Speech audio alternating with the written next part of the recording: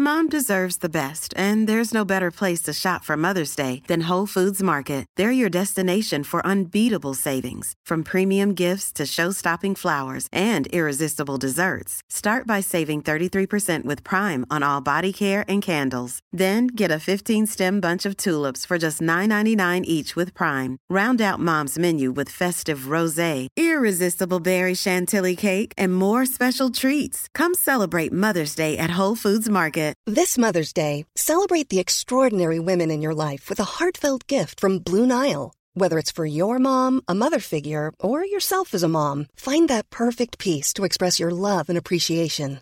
Explore Blue Nile's exquisite pearls and mesmerizing gemstones that she's sure to love. Enjoy fast shipping options like guaranteed free shipping and returns. Make this Mother's Day unforgettable with a piece from Blue Nile. Right now, get up to 50% off at BlueNile.com. That's BlueNile.com. Millions of people have lost weight with personalized plans from Noom. Like Evan, who can't stand salads and still lost 50 pounds. Salads generally for most people are the easy button, right? For me, that wasn't an option. I never really was a salad guy. That's just not who I am. But Noom worked for me. Get your personalized plan today at Noom.com. Real Noom user compensated to provide their story. In 4 weeks, the typical Noom user can expect to lose 1 to 2 pounds per week. Individual results may vary.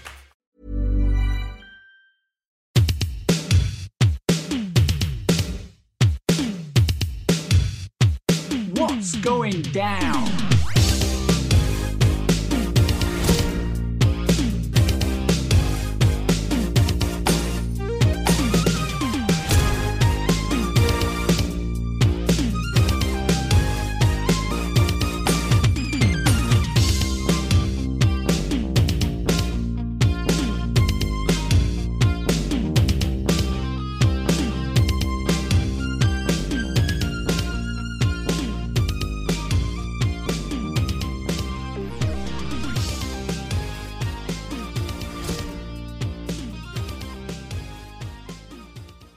Hey everybody, welcome to a brand new episode of What's Going Down, here wherever you get your podcasts or on itrwrestling.com. My name is Kenny, joined as always by Mr. Finlay Martin Finn. It's dreary and wet outside, but we're here to perk people up. How are you? I'm good. We are here to lift people's spirits, hopefully. And how are you doing? How are you getting on? I'm good. You know, it's funny. I was sitting last night watching Raw, and an advert came up for the Undertaker's one-man show happening Survivor Series weekend. There's always a weird bit of PTSD when I see those shows being brought up.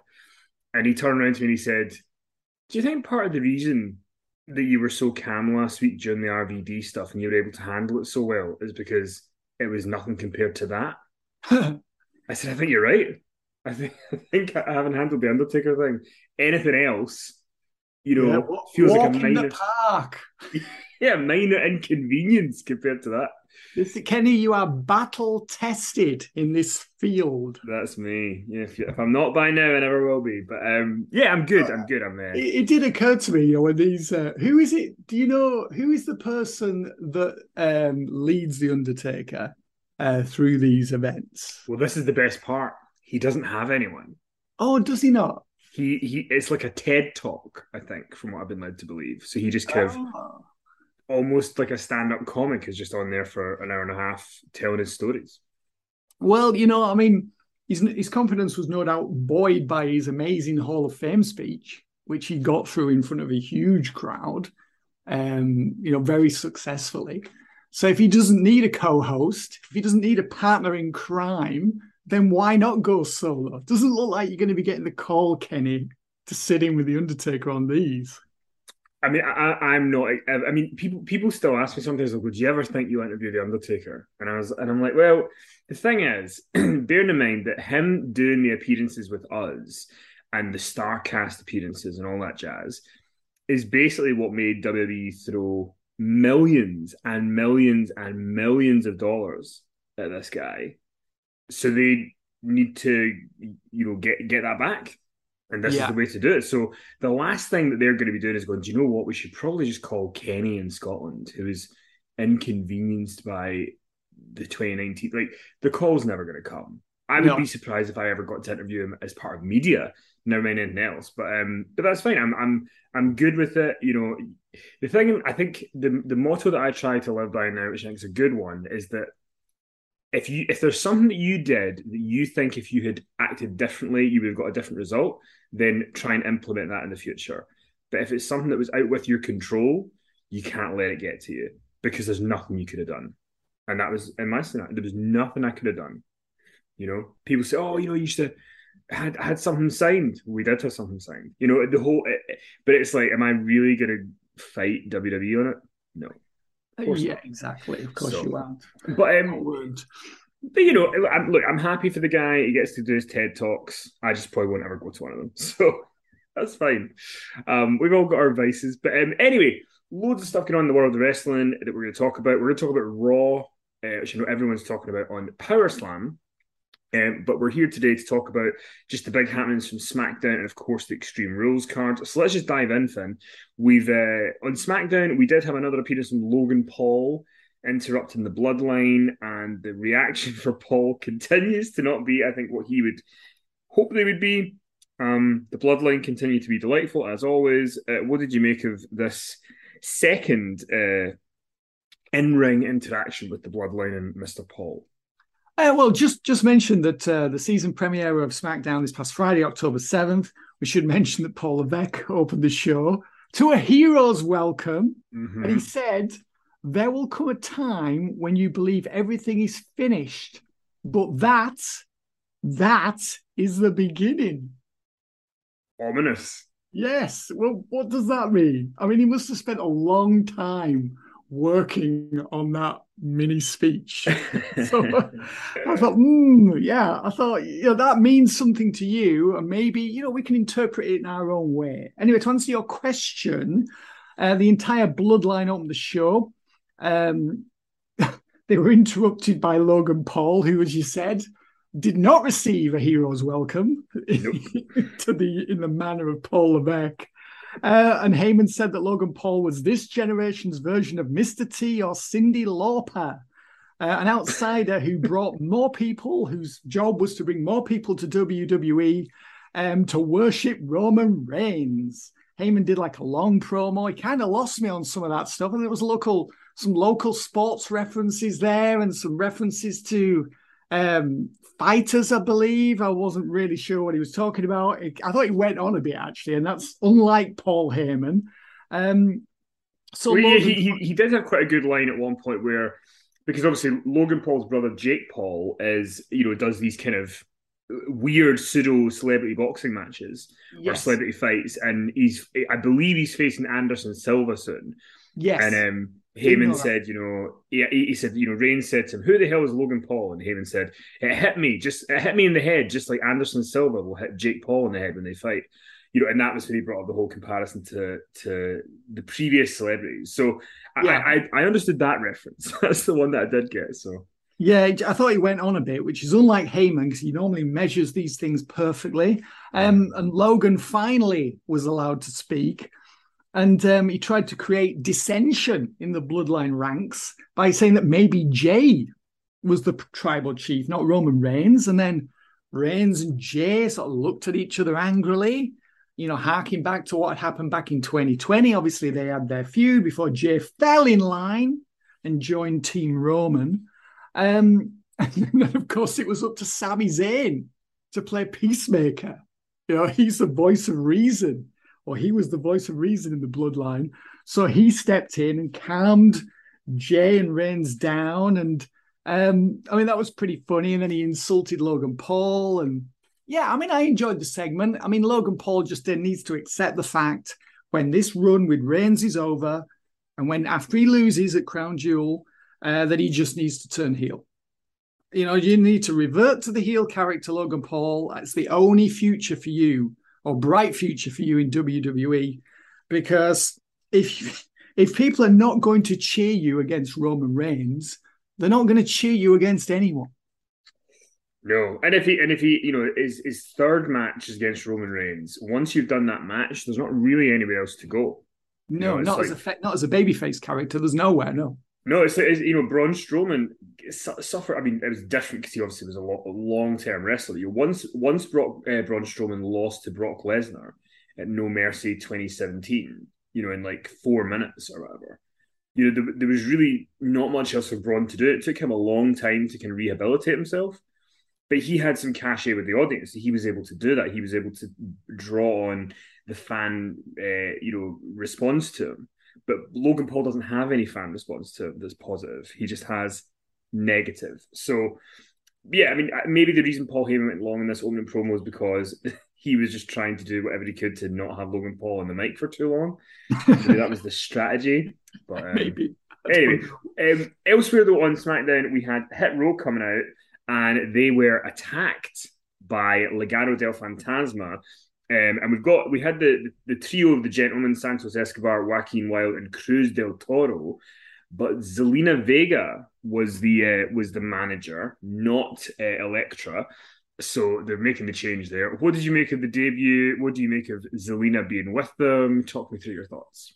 Yeah, I thought it was well done. I mean, they're all wearing lucha masks when they did the beatdown. Of course, anyone who watched NXT knew exactly who it was. I thought it was pretty much the perfect way to bring them in. Hit Row weren't doing anything. And these are two acts who I think are going to strive to have the best matches possible and really make an impression.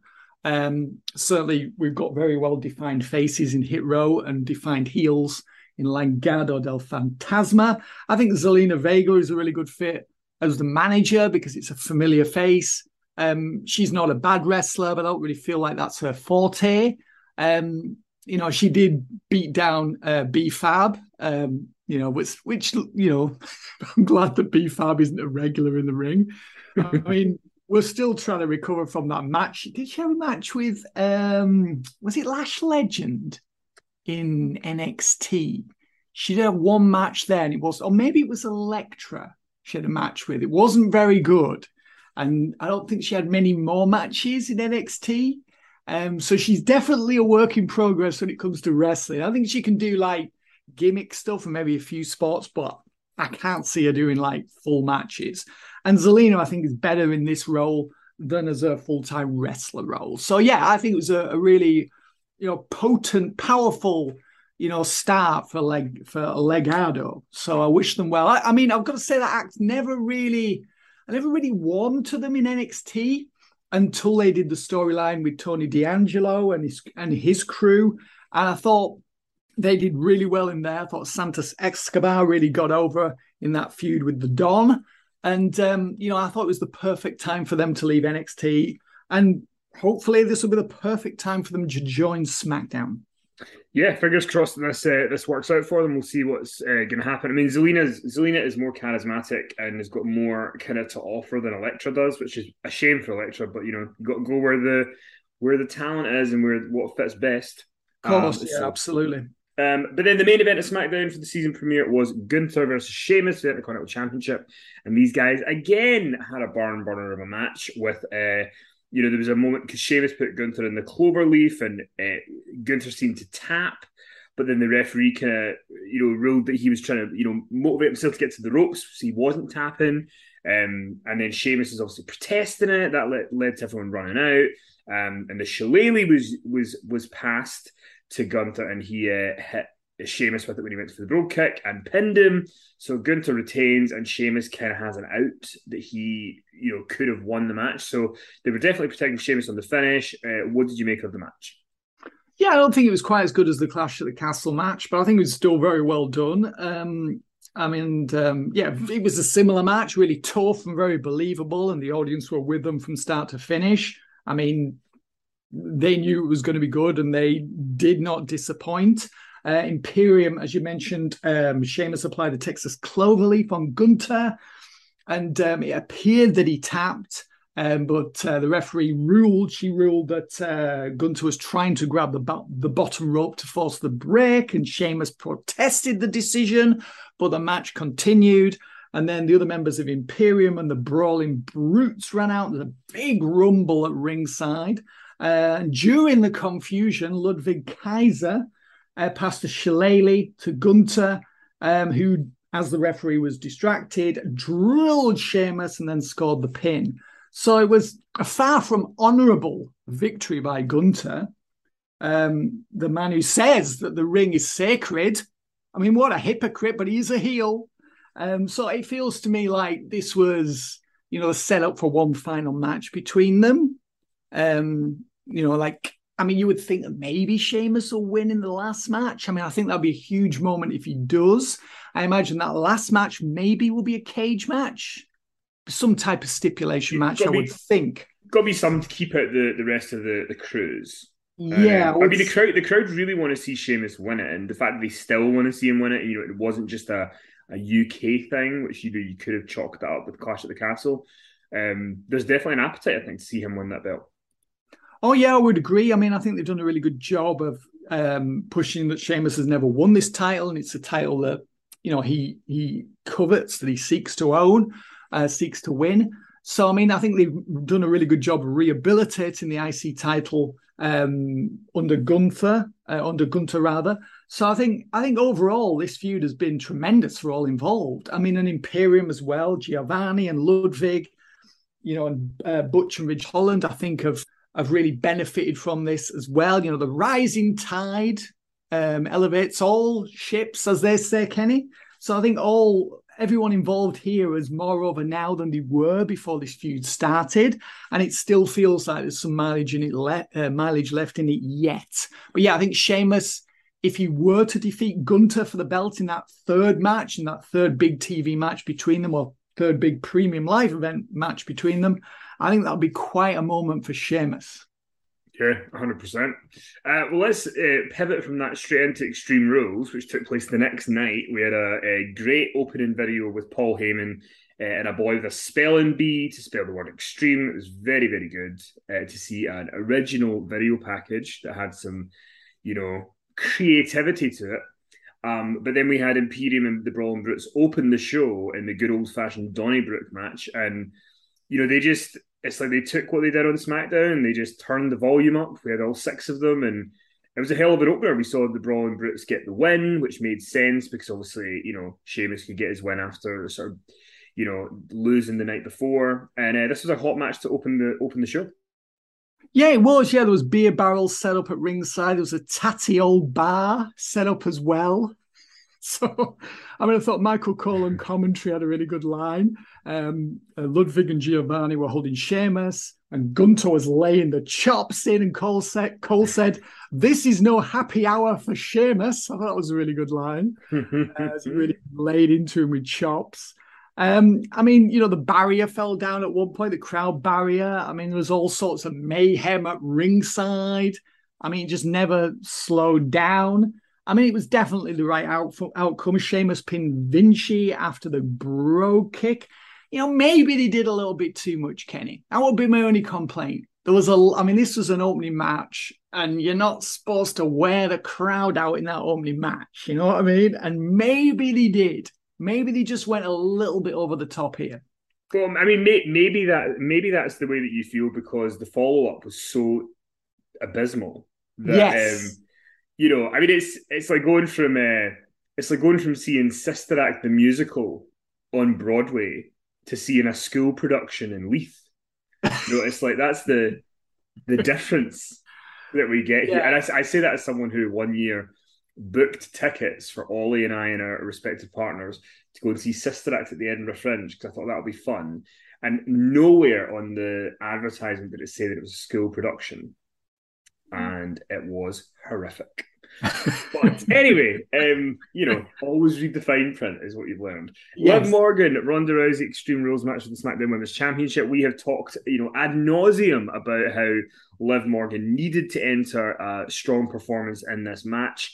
And boy, did she not fin. But we did have Ronda Rousey walk out with the SmackDown Women's belt. But this was not a success. No, it wasn't. The match was fought under Extreme Rules. And, the problem, of course, is we'd seen so much in the previous match. So much chaos, fighting with objects and props. And obviously, Imperium and the Brawling Brutes were going to do it better than Ronda Rousey and Liv Morgan. So I think there's a bit of a failure here in the way that the show was arranged. I mean, I know they say, well, you need a really hot open to start the show. That's the WWE mentality. And I do get that. But it's like if that really hot opening match is then to the detriment of the match that follows, then you've kind of failed, really, in terms of actually putting together a show with a start, middle, and an end, that does what it's supposed to do, which is provide constant entertainment. So I think Rousey and Morgan were in a difficult position here. Morgan, of course, was defending her SmackDown Women's title against Rousey. Rousey had essentially mocked Morgan and said that she wasn't extreme and that she was a pretender and that she, couldn't hang with her. And unfortunately, Rousey was proven correct here. I mean, there's some weak shots here. I mean, they used all sorts of weapons. There was baseball bat, chair, fire extinguisher. There was a really, pretty bad blown spot where Morgan placed propped a chair between in the turnbuckles between the middle and the top rope, and that was supposed to then lead to a spot in which Rousey was thrown into the chair. Unfortunately, the chair fell out of the ropes to the floor. And they did the spot without the chair being in place, and it just felt really flat. And the commentators tried to cover for them by saying that the furniture was not behaving. Felt like they got lost there as well. I mean, the match did pick up a little bit when Morgan smashed Rousey through a table with a senton. But then Rousey immediately transitioned into various submission holds, which kind of, negated the point of the big table spot, because Rousey really should have sold that more than she did. And instead she recovered, and then she's applying submissions. Now, I think Morgan at one point was supposed to she did try to pick Rousey up as a submission hold was on for a power bomb. But it looked to me, Kenny, like Morgan didn't have the strength to pick Rousey up for the spot. No. So the subsequent power bomb was really feeble. So that looked weak as well. And then they just continued regardless. I think they realized, oh dear, this match has not gone according to plan. But Rousey freely admits she's not a ring general. And as we now know, Kenny, Liv Morgan isn't a ring general either. So she couldn't work out what to do to save the match when it started going wrong. And in the end, Rousey, applied a submission. And at least Liv didn't tap out. She passed out from pain, which, as we know, is the symbol of somebody, a badge of honor in WWE circles. If you pass out due to pain and you're a babyface, that means that WWE thinks you're a star. So at least she didn't tap out at the end. But yeah, she did, however, have a very weird smile on her face. Yes. I don't want to be too hard on Liv Morgan here, but it was a diabolical performance. It really was. Like she's been wrestling for how long? Like years, right? When did she join the WWE system? Let me just see. She joined the WWE system, was it 2015, 2016? Yeah, 2015. She had her first match. She signed with WWE in 2014. Okay. Had her first match in 2015. It's 7 years ago. Yeah. This was not a performance. Because, Ronda Rousey, to give her credit, Ronda Rousey's only really done this for 2 years. Fully done it for 2 years.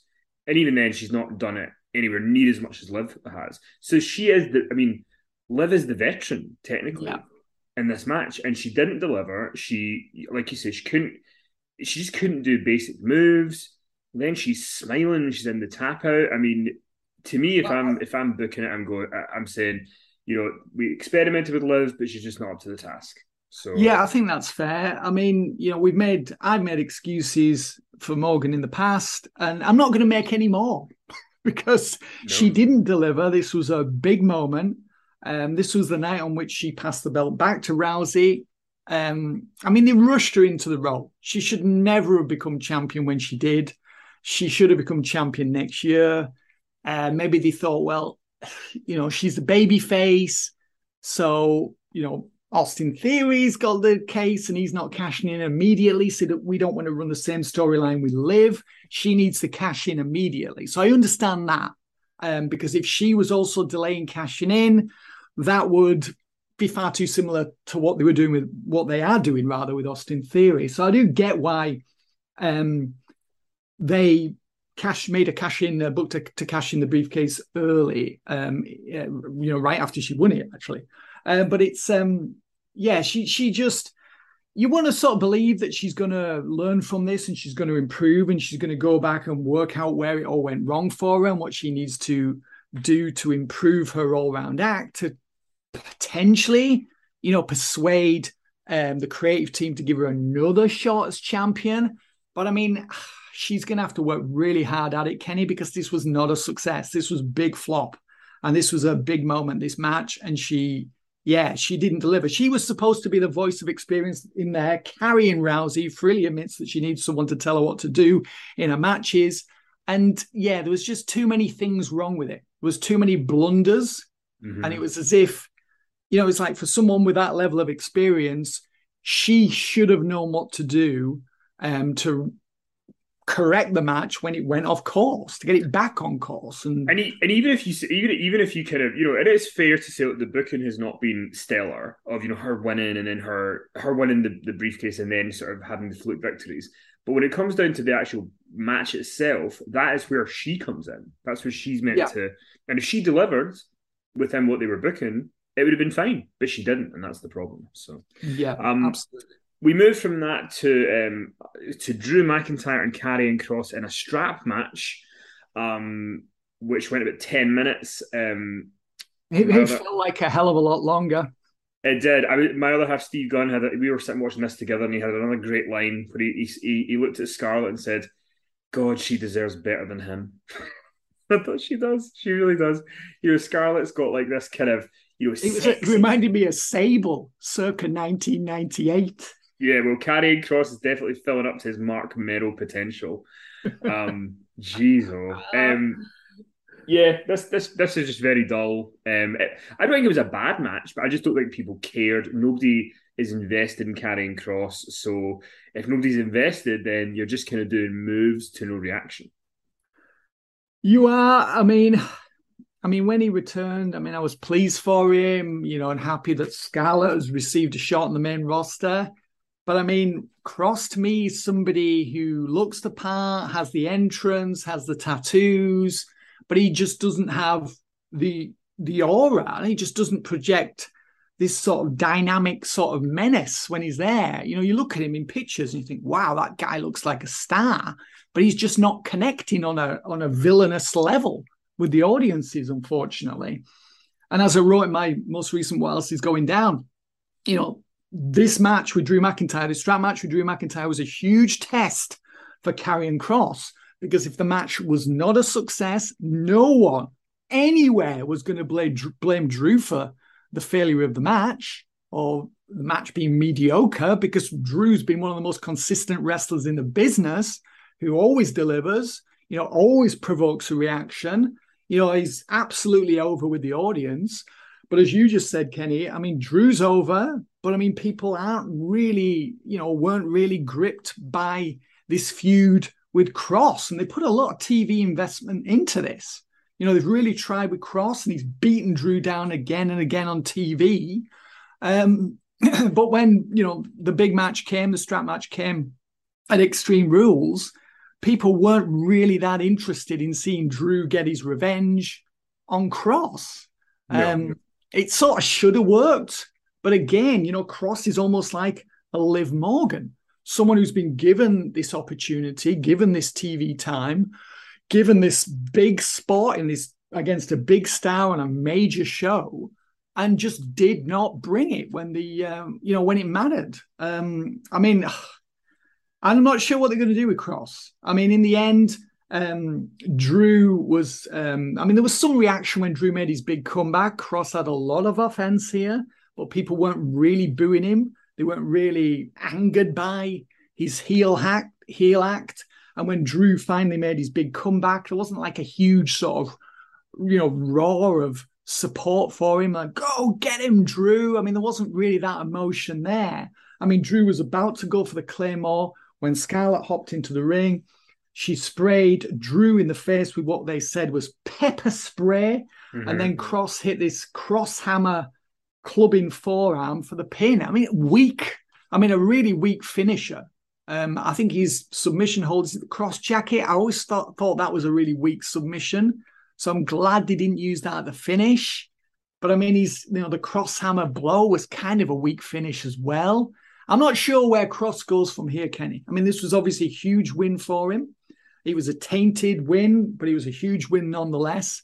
But what did he do next with Cross? This is a very difficult position for the WWE creative team because they brought him back, giving him another shot, and they put a lot into him, and it's just, there was no fireworks there, were there, Kenny? There was not even a sparkler. There was nothing. I mean, I'm more concerned about Drew in a way, because where does Drew go? You know, Drew's he had the big loss at Clash at the Castle. Now he's losing to Karrion Kross. I mean, another big loss, it's probably heel turn time for him at some point soon, because what else do you really do? But, you know, he's a trooper. He did his best here. There was nothing he could do. But, to me, you and a lot of other people have sort of said to me before, you know, he was really good in Impact as Killer Kross. He was really, really good there. And I've not seen any of that. But no. I mean, that was a much smaller company. Yeah, big fish, small pond, right? Yeah, it didn't translate to NXT. It didn't work there. No. Certainly didn't work last year. You know, the feud with Samoa Joe was a total dud.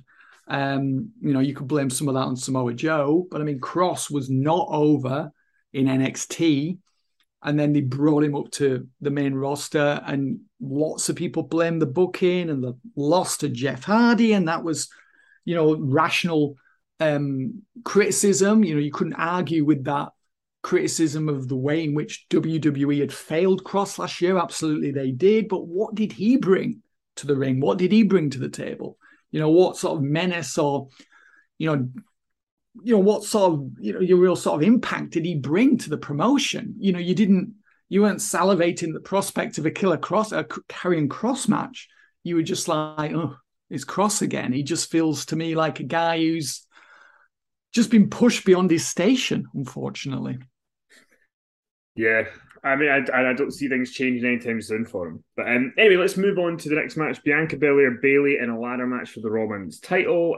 We had talked about how we thought this was Bayley's time, but it was not to be. Bianca Belair was able to retain, in spite of it going 3-on-1 at one point, with Io Sky and Dakota Kai coming out to help, with Asuka and Alexa Bliss being injured, but Bianca retained. How did they do here, and where do they go from here?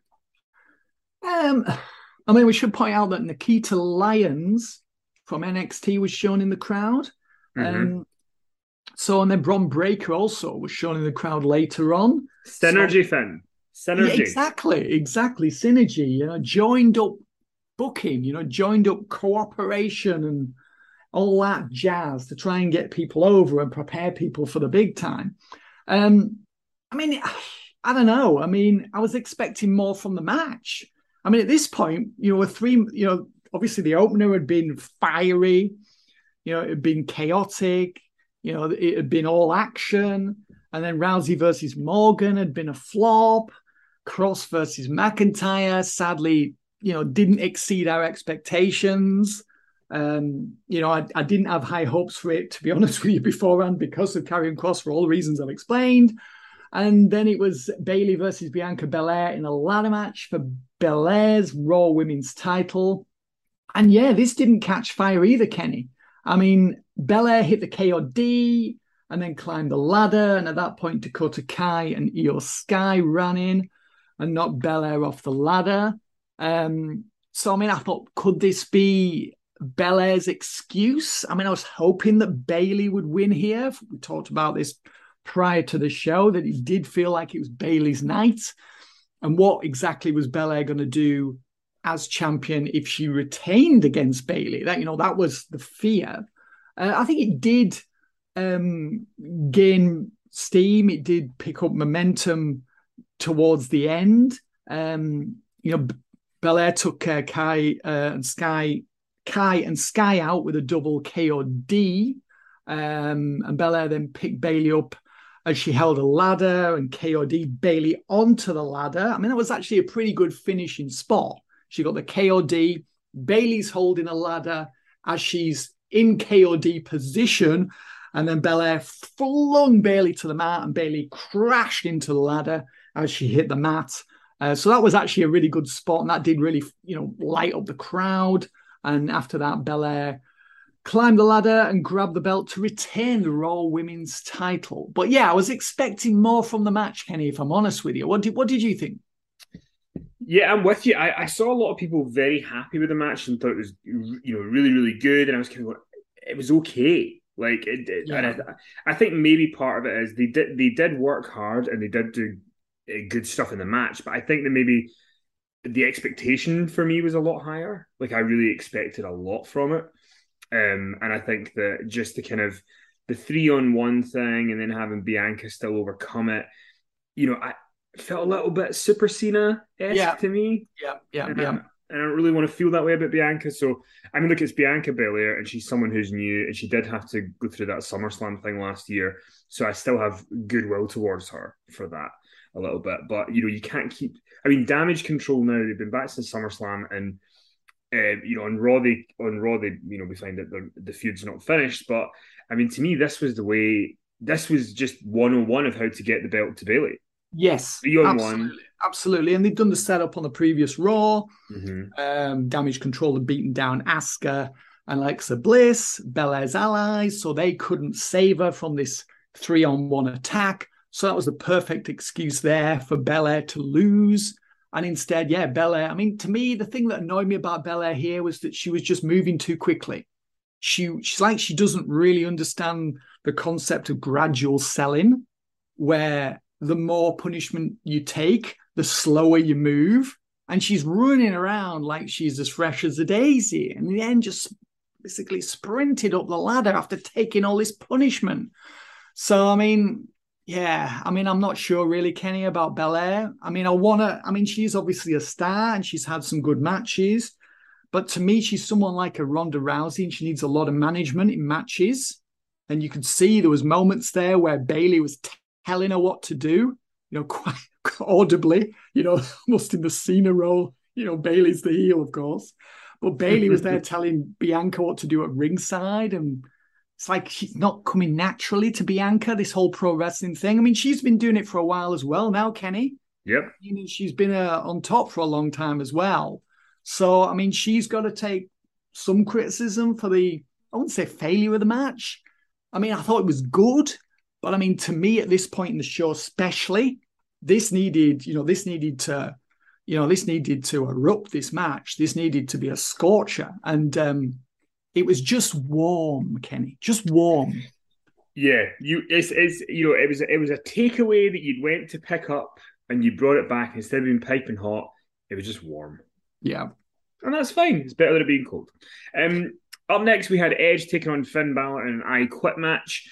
This match did go pretty long, but I loved the second half of this match. I thought all the drama and the run-ins and the stuff was just expertly put together. So I was a big fan of this. Finn Balor got the win in the end. We got the Concerto and Beth. So much happened, but all of it made sense. How did you feel about it? Yeah, I was really hoping that this would turn the show around, and happily it did do so. I thought Michael Cole was really good on commentary at the start, explaining the history of the I Quit match. He said that Ole Anderson was in the first I Quit match in 1970, and brought up the history of the I Quit matches in WWF/WWE. Bob Backlund versus Bret Hart, the first I Quit match. I wasn't aware of that, but now WrestleMania 11, right? Yeah, it wasn't a very good match, was it? Roddy Piper was the referee, sort of screaming it into the microphone. Yeah, I mean, Roddy kind of overshadowed Backlund. Are you trying to say Roddy Piper tried to steal the limelight from someone? Yeah, that's right. Well, he'd been there, hadn't he? He'd been the referee of Bret versus Yokozuna, hadn't he, the previous year? Yep. And he actually I thought he enhanced that by his performance, but he certainly did a better job than Mr. Perfect did in Lex Luger versus Yokozuna. That's very true. Although I'll always remember the fact that Roddy Piper decided I'm not wearing any form of stripes, and Mr. Perfect wore all the stripes from head to toe. Yes. Yeah. What a fashion moment. Go watch that on the network. Anyway, thoughts on this one? Yeah, really good. They fought through the crowd, used all the props, ended up just all over the arena. There was they actually did the same the chair spot between in the turnbuckle between the top and middle turnbuckle. They'd actually jam the chair between the ropes like Morgan had done before it fell to the floor. And Edge ended up reversing Balor into the chair. So success. That spot does work, or it can work. Edge speared Balor off the apron into Damian Priest and Dominic Mysterio. That was a big spot. Then Rhea Ripley suddenly appeared at ringside and handcuffed Edge to the top rope. The Judgment Day then ganged up on Edge, beat him down. Rey Mysterio ran out for the save. Dominic beat down Rey. Michael Cole had something of a meltdown on commentary. He's your father, for God's sake. But to me, what made the match, and you've already mentioned this, was the add-ons at the end. All the extras that they tacked on at the end. That's what made this match. We knew Beth Phoenix was going to be involved at some point, and here she was. She turned up here. She fought with Rhea, so that was really good. Fans were really pleased to see her. Edge then hit 3 spears on, but we should mention that Phoenix, it was Rhea Ripley who handcuffed Edge to the top rope. She had the key. Beth retrieved the key from Rhea and unhandcuffed Edge, and that went slightly better than the Paul Heyman and Roman Reigns unhandcuffing went at Royal Rumble a while back, didn't it, Kenny? Yeah, it did. So, I bet they were backstage thinking, oh, please, let's not have another prop equipment malfunction. and that was fine. It worked. So Edge was unhandcuffed. He hit 3 spears on Balor. The crowd were going ballistic. But then Ripley turned up and clocked Beth with brass knuckles. Edge was shocked. The Judgment Day grabbed Edge, beat him down. Balor hit the coup de grace a number of times. He was completely beaten down. They asked him, are you going to quit? He said, go to hell. And then we kind of knew at this point what was coming. That it was going to be Edge saving Beth. That would be... Because, Edge couldn't say I quit, couldn't he? Could he, under any circumstances, to save himself? No. But it was acceptable for him to say I quit to save his wife. So Rhea Ripley set up a concerto on Phoenix, and Edge is there looking on. He's panicked. Oh, no, I've got to save my wife from this, impending, terrible, life-changing injury. So he said, I quit. And, of course, Ripley hit the concerto after he said, I quit anyway, because she's a heel and that's what heels do. So, yeah, I thought it was really well done, this, and really just turned the show around after 3 matches that we had expected a heck of a lot more from. Yeah, it was great stuff. Even the Rhea and Beth face-off and, Beth saying, this is your dream match, well, here I am. The crowd reacted to them like they were superstars, which is great. So, when Beth and Edge do stuff together, to me, it really works. So get them doing stuff, because they really, it's magic when they get together, because you can believe it. They're married, they're in love. It makes sense that Edge would sort of sacrifice himself for Beth, and then of course Rhea, she had to do it anyway. Absolutely, and the booze was sustained. Yeah, the booze that was like, I'm not saying it was proper old school heat, because that doesn't exist anymore. But it was as much hatred and anger as you could possibly muster or summon or provoke in 2022, at least in WWE. And people were really, upset with the way in which Rhea Ripley had behaved, and with Judgment Day in general, with the outcome. But protected Edge as well. So it was really well put together here. I thought Rey Mysterio shone. Dominic had a really good moment in the match where he tried to make peace with Edge when he realized, oh no, it's just me versus Edge. And then Edge booted him in the nuts. So that was poetic justice after what had happened at Clash of the Castle. So everything all made sense. It was all an extension of what had happened previously.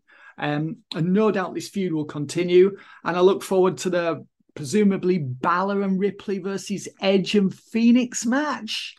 I think that match is forthcoming, maybe at Survivor Series. Yeah, very, very much looking forward to that. So it'll be very exciting.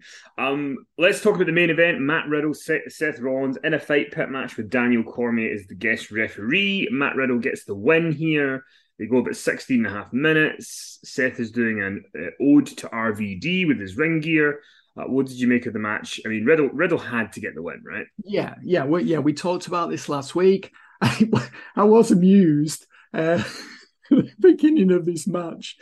Michael Cole mentioned that Booker T was starting on commentary on NXT this week, to which Corey Graves said, "I'll say a prayer for Vic." That was funny. So this was the first fight pit match on main roster TV, or main roster premium live events. The first one had taken place May 27th, 2020, between Riddle and Timothy Thatcher, and Kurt Angle was the referee of that, Kenny. I'd forgotten that. Yeah, I'd forgotten that as well, so you mentioned that. I remembered it was Thatcher and Riddle, but I didn't remember Kurt Angle. Yeah, it was actually a really good match. I was not really a fan of Thatcher, but I thought, they did a good job of getting him over. He was somebody who obviously wasn't going to make it on the main roster. So I understand why he was released when he was. But they had a really good match in NXT. I thought it was well done. I mean, as you said, Riddle needed the win. This was his match. Obviously, he'd lost to Thatcher in the NXT match because that was his last night in NXT, and he was putting the guy who was sticking around over on his way out, which is the way it's supposed to be done. But yeah, I mean, I thought it was really well done. It was a different type of match, which we needed after the previous matches we'd seen between these two. I thought the structure looked spectacular.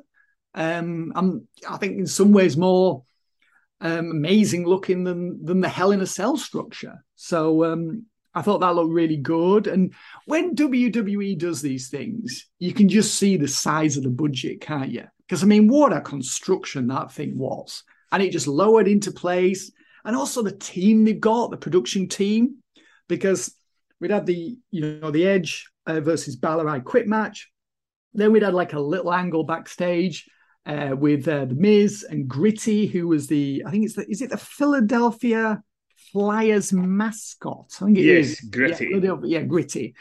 So that had been a long-running storyline throughout the show with Gritty annoying Miz, and in the end, Miz pummeled Gritty, and of course that led to Dexter Lumis making another appearance and taking Miz down, and then Gritty gave Miz a good boot to the stomach.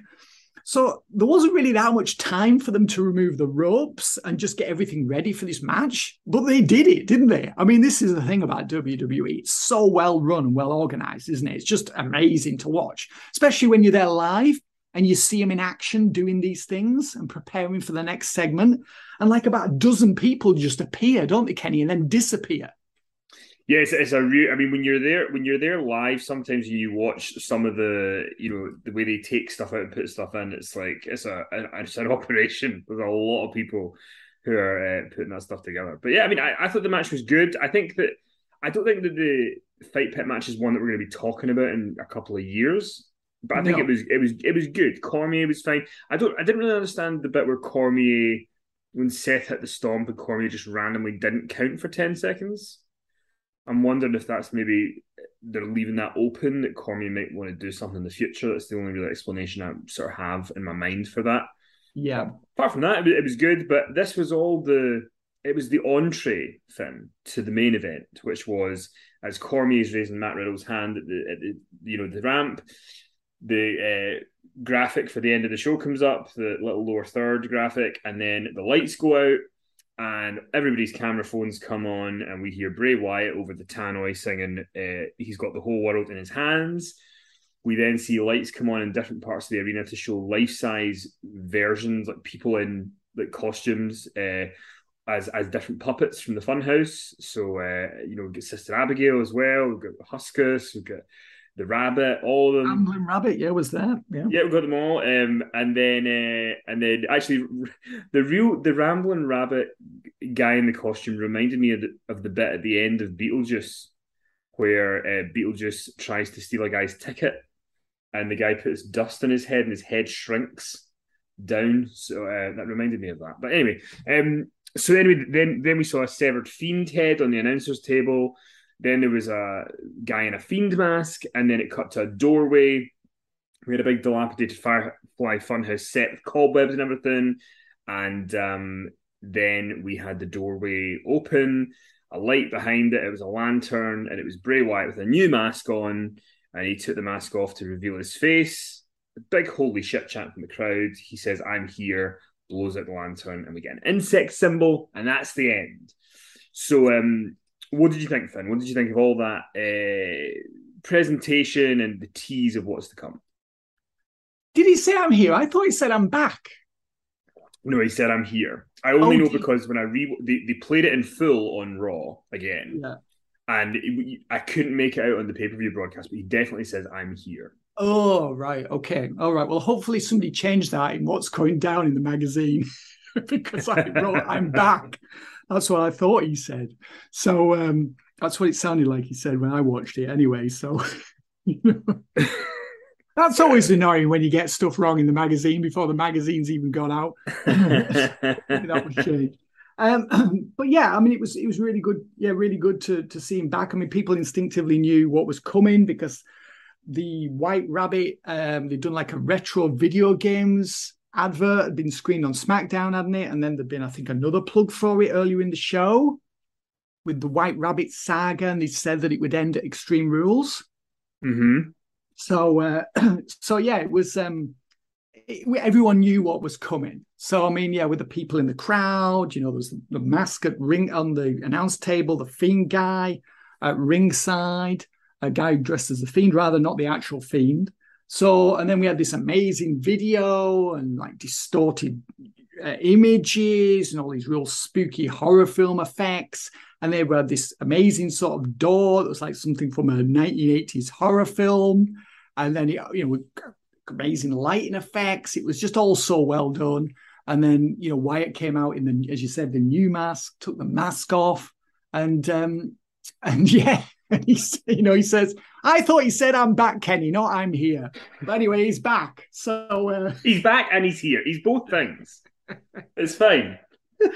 But yeah, it was, I mean, people went pretty wild for it. I mean, the thing about Wyatt, of course, he was going to return to WWE if he was going to return to wrestling at all, because he couldn't just be a wrestler. I remember someone asked about this in the magazine a while ago. I did a Q&A answer to this.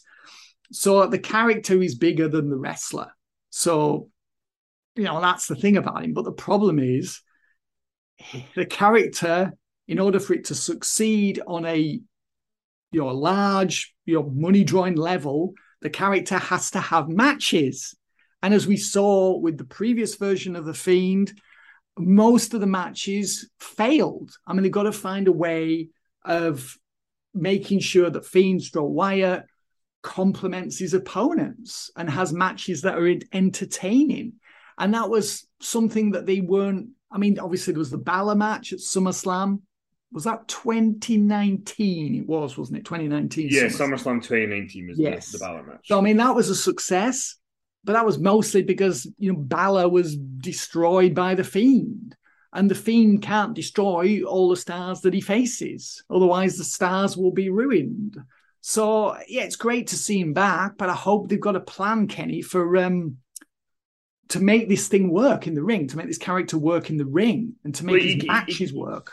He can't wrestle as The Fiend. And I think we've seen that, The Fiend is now part of this kind of, character base, but it's not who he's going to be, which is good. So I guess he's going to have to wrestle as a new version of himself. So will he have people with him? Will the people who are in the Firefly Funhouse costumes, are they going to be people? There's rumors. Bo Dallas apparently is making a return to WWE. You assume the only reason he would be doing that is to be part of this. Since this is brother. Yeah, possibly. But I mean, Bo Dallas in everything he did. I mean, he was a jobber. I mean, he was a clown.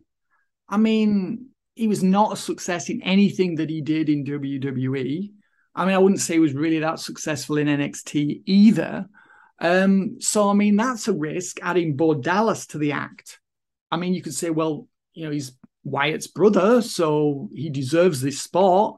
But, I mean, show me something Dallas has done to prove that he earns a spot and deserves to be in a main event or high card program. To me, he's done nothing to prove that he deserves to be in that position on the card. So, I mean, maybe if they come up with a completely new character for him, which if he's going to be involved with his brother, then they obviously will. He might succeed, but might he also drag Wyatt down? So, I mean, yeah, I'm pleased to see him back. I mean, and it provoked a huge reaction in the arena, massive social media engagement, and people were talking about it for all the next day. And people have been talking about the White Rabbit saga for weeks before he returned. So it's been a big success so far. But as I say, they've got to find a way of making sure that Wyatt complements his opponents and doesn't damage them, and make them less valuable than they were before they faced him. So I can imagine Seth Rollins is thinking, I'm just glad that he's not on Raw. So I believe he's going to be part of SmackDown, Bray Wyatt. He's returning this Friday on SmackDown. Yeah, so, yeah, I mean, it's obviously a different creative regime.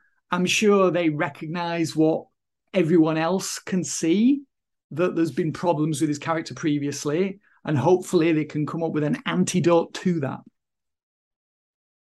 Yeah, I mean, I think everyone's kind of, we've been in this position with Bray Wyatt numerous times before, where we hope that this time is going to be different. But I'm hopeful. I mean, I don't think they're paying him all this money to come back and just have it be the same thing. So we'll see. We'll see what he does on Friday. We'll see who he's going to be wrestling. We'll see what he's going to be doing, and go from there. But Extreme Rules was a success overall, I think. I mean, there was some kind of, not dross. There was some kind of, stuff that's not going to be very memorable. But I mean, I thought there was enough on it to make it a good show. Yeah. I mean, it really sort of dipped in the middle, didn't it? I mean, it was bookended by some, good action. I mean, it was really, I think Finn Balor and Edge really took match of the night on us. I think that was really well done. And, the booking at the end and all the extras really just made it just felt like a main event match, didn't it? It was that exciting, and that could have closed the show. I mean, I know they wanted a babyface ending, a babyface scoring the win. That's often how they like to end shows. So I understand why it was in the semi-main event spot. But it was, I thought it was a good show. I mean, a lot happened, and it'll be remembered for the Wyatt return mostly. But I mean, shame for some of the mid-card matches that they didn't deliver more than they did and didn't exceed our expectations. But not every show is going to be outstanding from start to finish. In fact, very few shows are, Kenny, as you know. Yeah, indeed. But I thought it was a big success, and we'll see where all the machinations go, and we will discuss some of the fallout from Raw on Power Slam Podcast this week, and we will talk about Antonio Inoki, because I said we were going to last week and I forgot, which I shouldn't have done. So we'll give a little bit more of a nod to Inoki on Power Slam this week. Finn, I hope that you enjoy a day's reprieve from me before we need to do this again. So, yes, thank you, Kenny. No, I look forward to Thursday. I'm going to be watching. Got plenty of stuff to watch before we record again. But look forward to recording on Thursday and talking all about Raw. Yeah, tomorrow. One more day, and then we're so. Apologies, by the way, that what's going down is a day late today. I had to go to a funeral, so we couldn't make it work yesterday. So we're here today though. Back tomorrow on Patreon for Power Slam, main feed on Friday. Normal service resumes. So I want to thank you for listening. Please go support the magazine. InsideTheRopesMagazine.com is the place to go. Patreon is the best way to support Finn and I doing podcasts, as I always say. It is so true. So if you're on the fence and you think, does it really matter if I pledge to Patreon? It does. It really helps us be able to keep doing these free podcasts and to do the ones that we do over on Patreon. So patreon.com/Inside the Ropes. So I want to thank you all for listening, and we'll talk to you soon.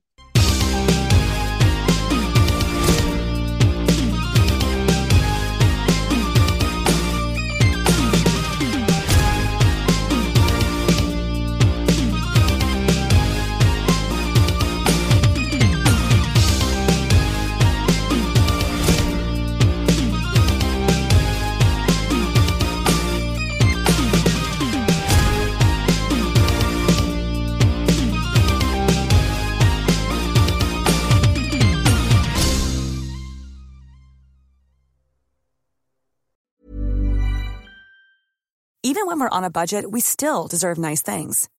Quince is a place to scoop up stunning high-end goods for 50 to 80% less than similar brands. They have buttery soft cashmere sweaters starting at $50, luxurious Italian leather bags, and so much more. Plus, Quince only works with factories that use safe, ethical, and responsible manufacturing. Get the high-end goods you'll love without the high price tag with Quince. Go to quince.com/style for free shipping and 365-day returns. Mom deserves the best, and there's no better place to shop for Mother's Day than Whole Foods Market. They're your destination for unbeatable savings, from premium gifts to show-stopping flowers and irresistible desserts. Start by saving 33% with Prime on all body care and candles. Then get a 15-stem bunch of tulips for just $9.99 each with Prime. Round out Mom's menu with festive rosé, irresistible berry chantilly cake, and more special treats. Come celebrate Mother's Day at Whole Foods Market. Hey, it's Paige DeSorbo from Giggly Squad. High quality fashion without the price tag. Say hello to Quince. I'm snagging high-end essentials like cozy cashmere sweaters, sleek leather jackets, fine jewelry, and so much more. With Quince being 50 to 80% less than similar brands. And they partner with factories that prioritize safe, ethical, and responsible manufacturing. I love that. Luxury quality within reach. Go to quince.com/style to get free shipping and 365-day returns on your next order. Quince.com/style.